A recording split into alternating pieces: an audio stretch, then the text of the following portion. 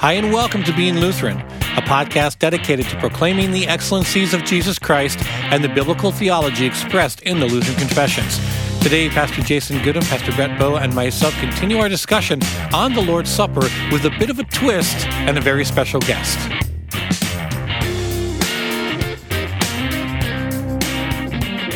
Welcome to the Being Lutheran podcast. I'm Pastor Brett Bowe, and I have with me today Pastor Jason Goodham, Pastor Brian Rickey, and Pastor Brady Finnern. Yes. welcome back times 3 now. It's great to have you with us again, Brady. And we were discussing off mic that since we've grilled Brady for 2 straight episodes We should turn this into like a roasting. episode, like the Gong Show. What we need to do now is find an unsuspecting AALC pastor and bring him in for a couple episodes, and we'll find someone in the Lutheran Brethren, and we'll just start hammering on people. We'd find someone in the Wells, but they won't even talk to us, right? Oh, that's an inside Lutheran joke right there. But we didn't think it was quite fair that we've been picking on you for 2 episodes, so we thought we'd flip the tables, let you kind of give your outsider's opinion on the identity of the AFLC and the practices. You can ask questions, and since we have 3 AFLC pastors in the room, we can give answers, and we'll go that way. And, you know, maybe in this whole arc on communion, what we've done is served to advance the cause of knowing a little bit more about each other rather than just dealing with red herrings and straw men. And doing that, you sharpen what you believe, and that's really what we want to see from this, is to know what you believe, why you believe it, why you do what you do. Sorry, White Horse Inn. Yeah, that's right. Yeah, so no, it's great. We want to do that, and Brett just headbutted his microphone. If you're wondering what's going on, so he's a little bit off right now. He's rattled, but yeah, we'll go ahead and do that. So, give us an outsider's perspective on your brief interactions with the AFLC. I know you had mentioned 2 episodes ago that you grew up in Wadena, so you are one of the few who, just by proximity, knew that the AFLC was a thing. We exist. But then because of this podcast and then connections you've made through other contexts, you know probably more about the AFLC than your average Missouri Synod pastor, I remember. And you realize that it's just not an insurance company. That's right. That's Yeah, right. well, It's right. not a- The joke that I've been Aflac. making for decades now is that if something happens to the AFLC and we lose that trademark like we lost the Lutheran Free Church trademark in the 60s, we'll just be the Association of Free Lutheran American Congregations, and all we need to do is shift the logo of a dove to a duck. See, problem solved. There you go. problem solved. Aflac. Well, it kind of take a step back. Is I remember when I was in college.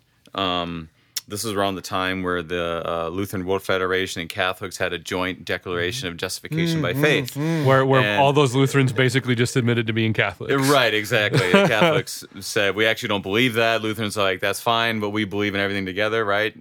Sure. And then they did. But anyways, so the Can't we all just get along? Yeah, that's right. That's right. And so the AFLC pastor came to my dad's church in Wadena, and that's when he was still there, and just kind of talked to him about that. And then I had one of those kind of times where I was a little bit like, you know, what am I doing? And then he just mentioned how this pastor had remembered me playing football and basketball and had made an impact on his sons and all this. And I was like, oh, right, where is he a pastor at? Oh, the Free Church in town, the Lutheran Free Church. And I asked my dad, I said, so how is that different? And he goes, well, we're the same. Kind of. so I've always been intrigued with AFLC, and one of the things too, talking with other pastors and the AFLC, we have a very long and lengthy process for ordination. Going through a seminary, you basically have to some way go through our seminaries, and at the same time, we have a very clear, you know, if you cross the line on this doctrinal statement, you know, that this is where the autonomy kind of changes when it goes into theology. So really my question is, what do you subscribe to as far as your doctrinal statements, and where would the rubber hit the road, if you will, that if this pastor confesses something that's out of line with what you believe, is there a way of actually addressing that? That's my question. Those are 2 very different questions. Right, yeah, right. The answer is yes. All right, next question. So AFLC officially subscribes to the 3 ecumenical creeds, which were in lockstep with Missouri on. We subscribe to the unaltered Augsburg Confession and Luther's Small Catechism.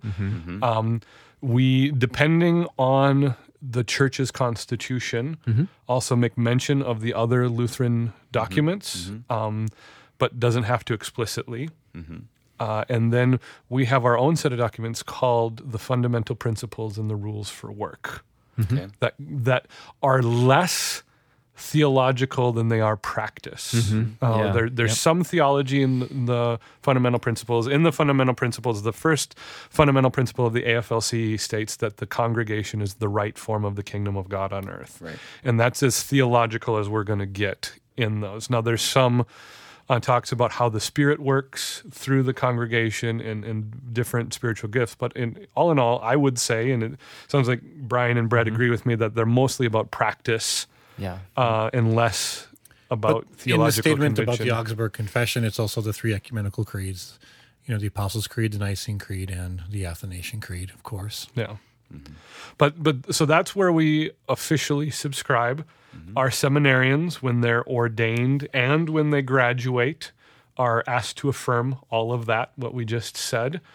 The process for becoming an AFLC pastor is a little bit easier. You will have to go through a colloquy committee, and also our governing board, which is called the coordinating committee, I think also interviews incoming pastors. Occasionally, based on pastoral experience, they will have a pastor take a class on the history and aims of the AFLC during a seminary term or something like that, just to get some historical background.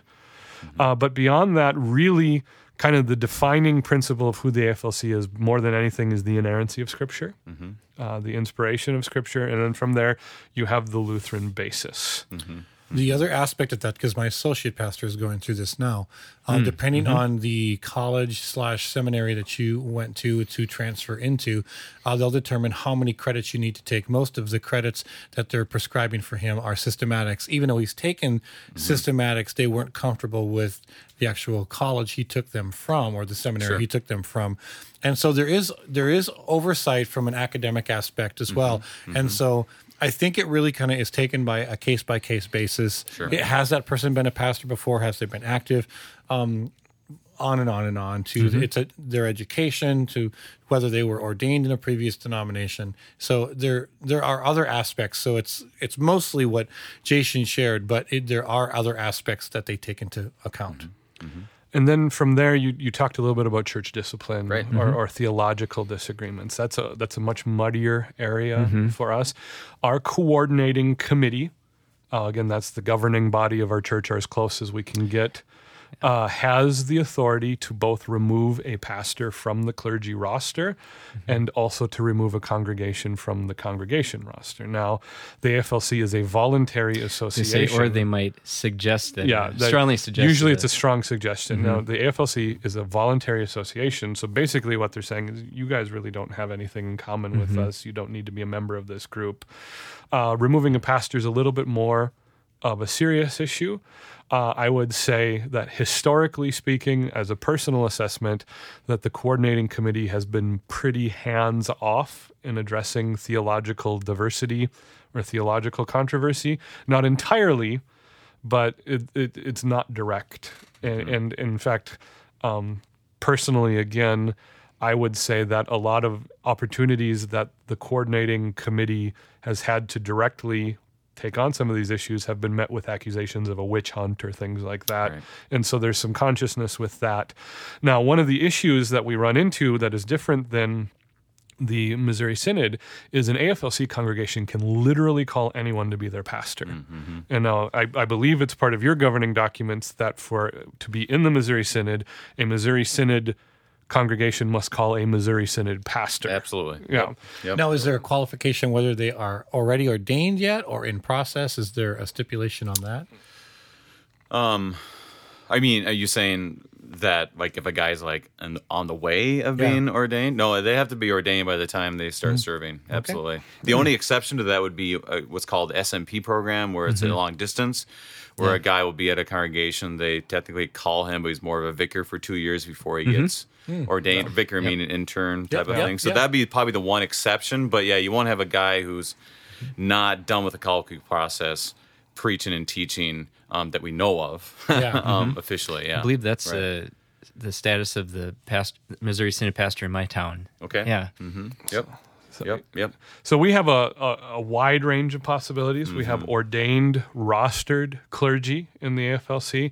We also have clergy who are on the fellowship roster, either that are at a distance for a reason or are going through the colloquy process. We have licensed lay pastors. We have lay pastors, and we just have everything else. Right. And it's up to a congregation, especially up to their constitution. Now, some of the AFLC congregations in their constitution say has to be on the clergy roster. Yeah, I think or it has to be ordained. Well, So there's a lot of flux, but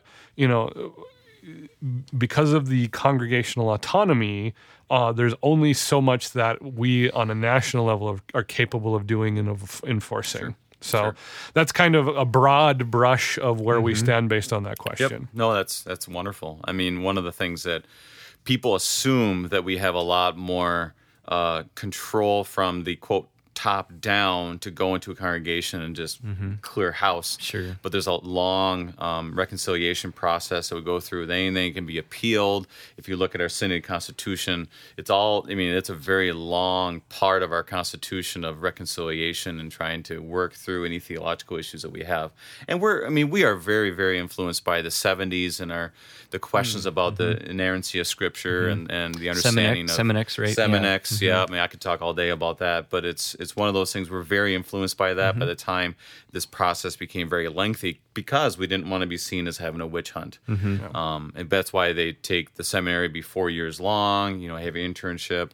You go through a long vetting process to make sure. They always told us you could be a heretic while you're at seminary, but you can't be when you get out in the parish. None of us tested that theory, but yeah. Well, it does. It's a certain commentary on the nature of seminarians in general, right? Yeah, right, exactly. Need to be a little bit more molded. Yeah, for sure. So based on what we've talked about so far, I think it's good to get this general idea, but we are in an episode series and an episode arc on communion, and so in effort to stay on track, we've kind of had a chance to ask you about LCMS communion teaching and practice and kind of have an exchange that way. From an outsider's perspective, again, based on what you've heard us talk about both on and off mic, what is your assessment of the communion situation in the AFLC?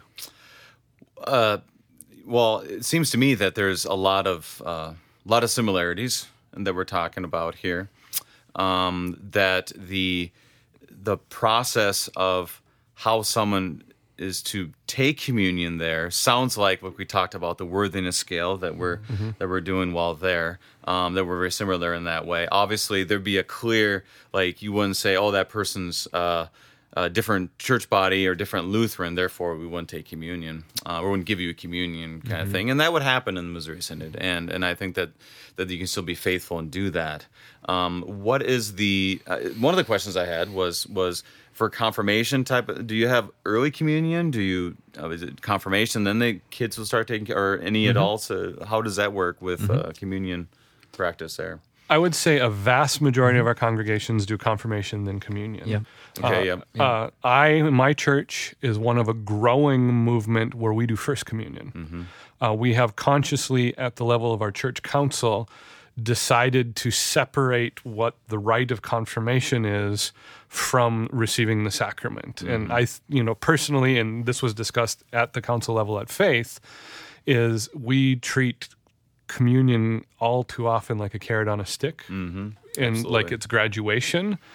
And so what we do actually as a part of the process is we teach the communion section first in the confirmation class. And so, before doing the 10 Commandments, before following the order, we talk about communion first. We get to the point where we're comfortable that the student understands the material, can confess back to me as the pastor.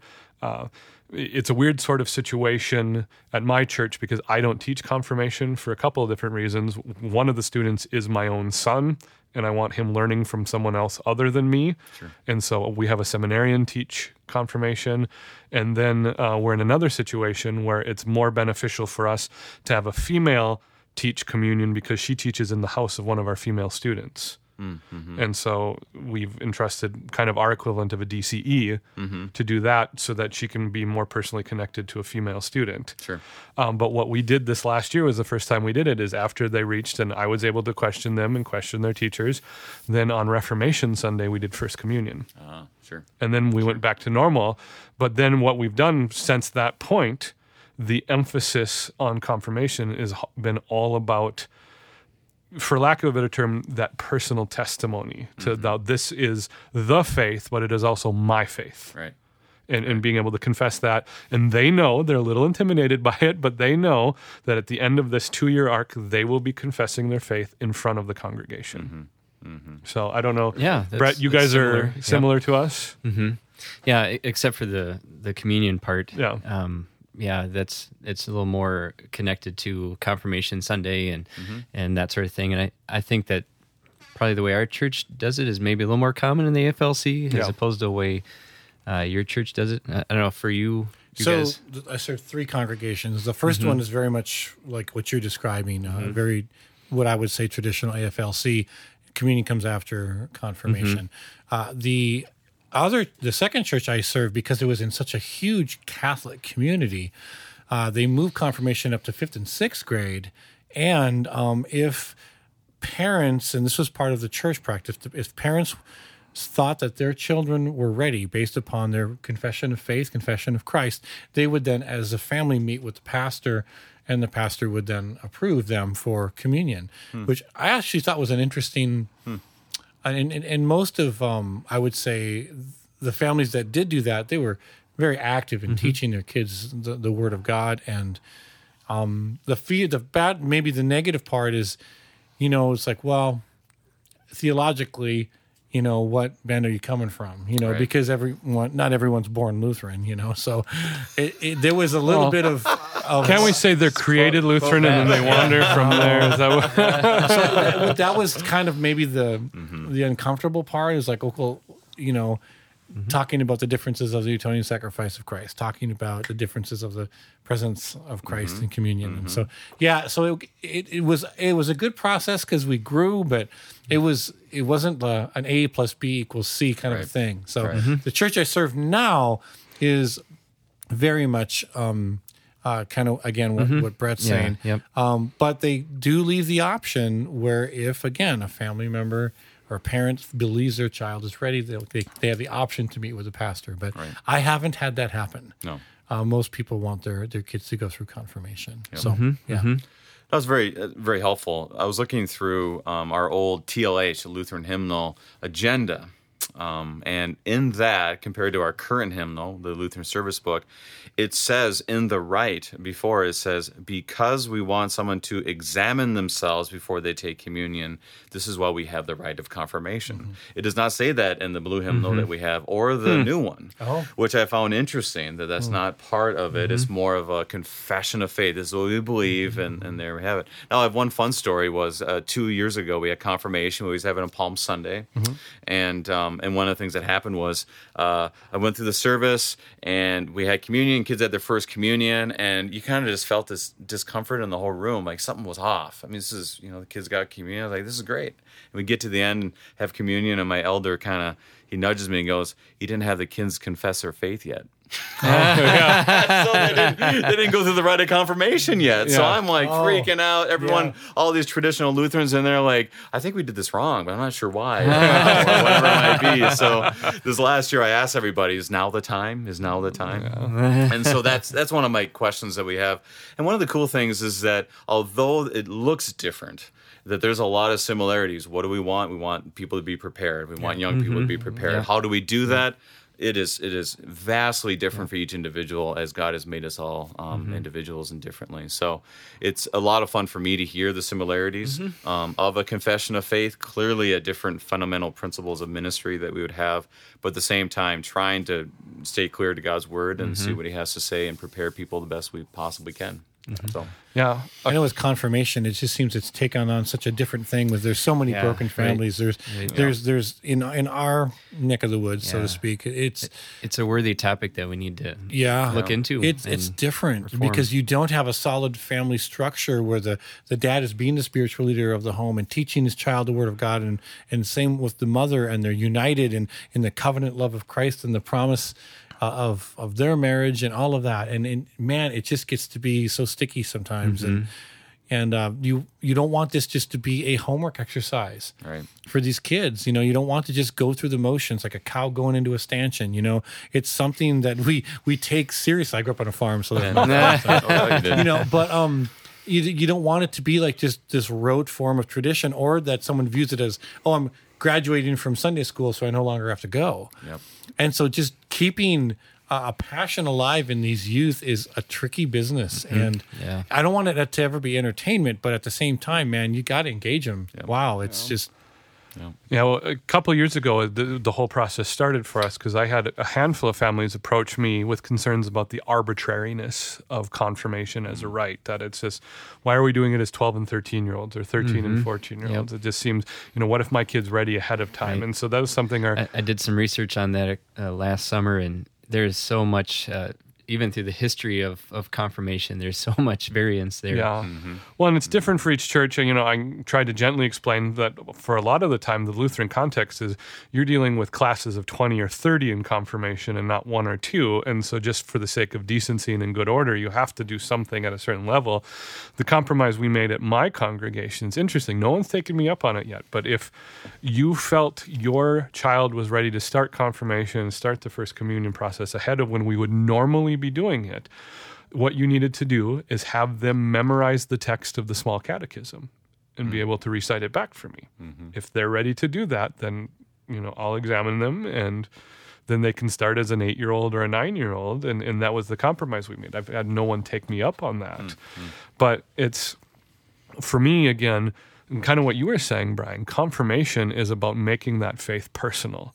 It's not about, you're no longer just passively receiving the information, receiving the instruction is, this is exactly what I believe. And, we've made much about the fear of public speaking, and I've assured my kids that you can just read from a page that you have written when it comes time to confess that in front of the congregation, but it is going to be your confession. It's not going to be a recitation.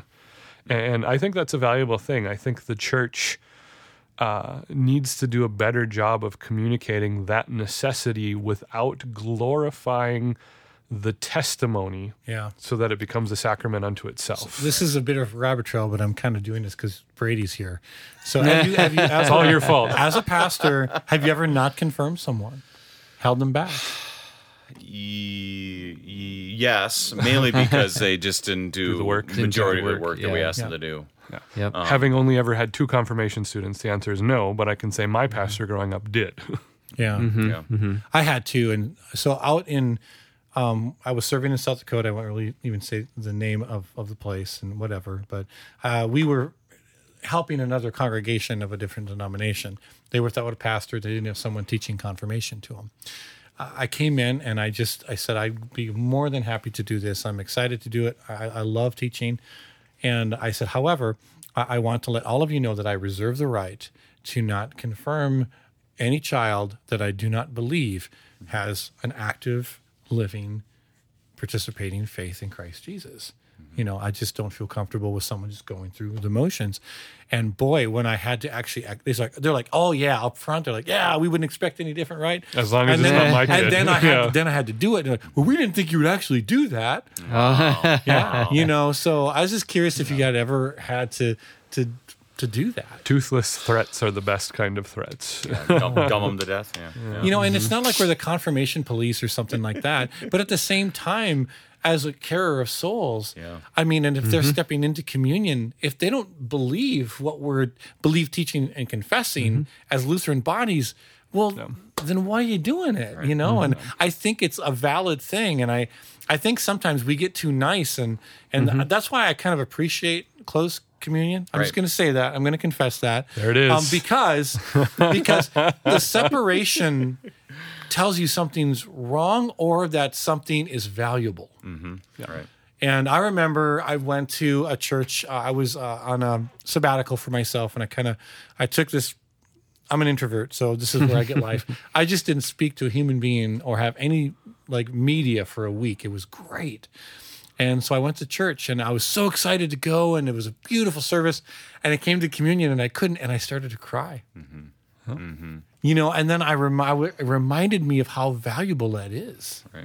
Right. And I think that's a good thing. And I think that it can't be all about just getting a participation trophy in confirmation. It can't be that way. And not that you're earning anything, but you are confessing what we believe, teach, and confess as a body.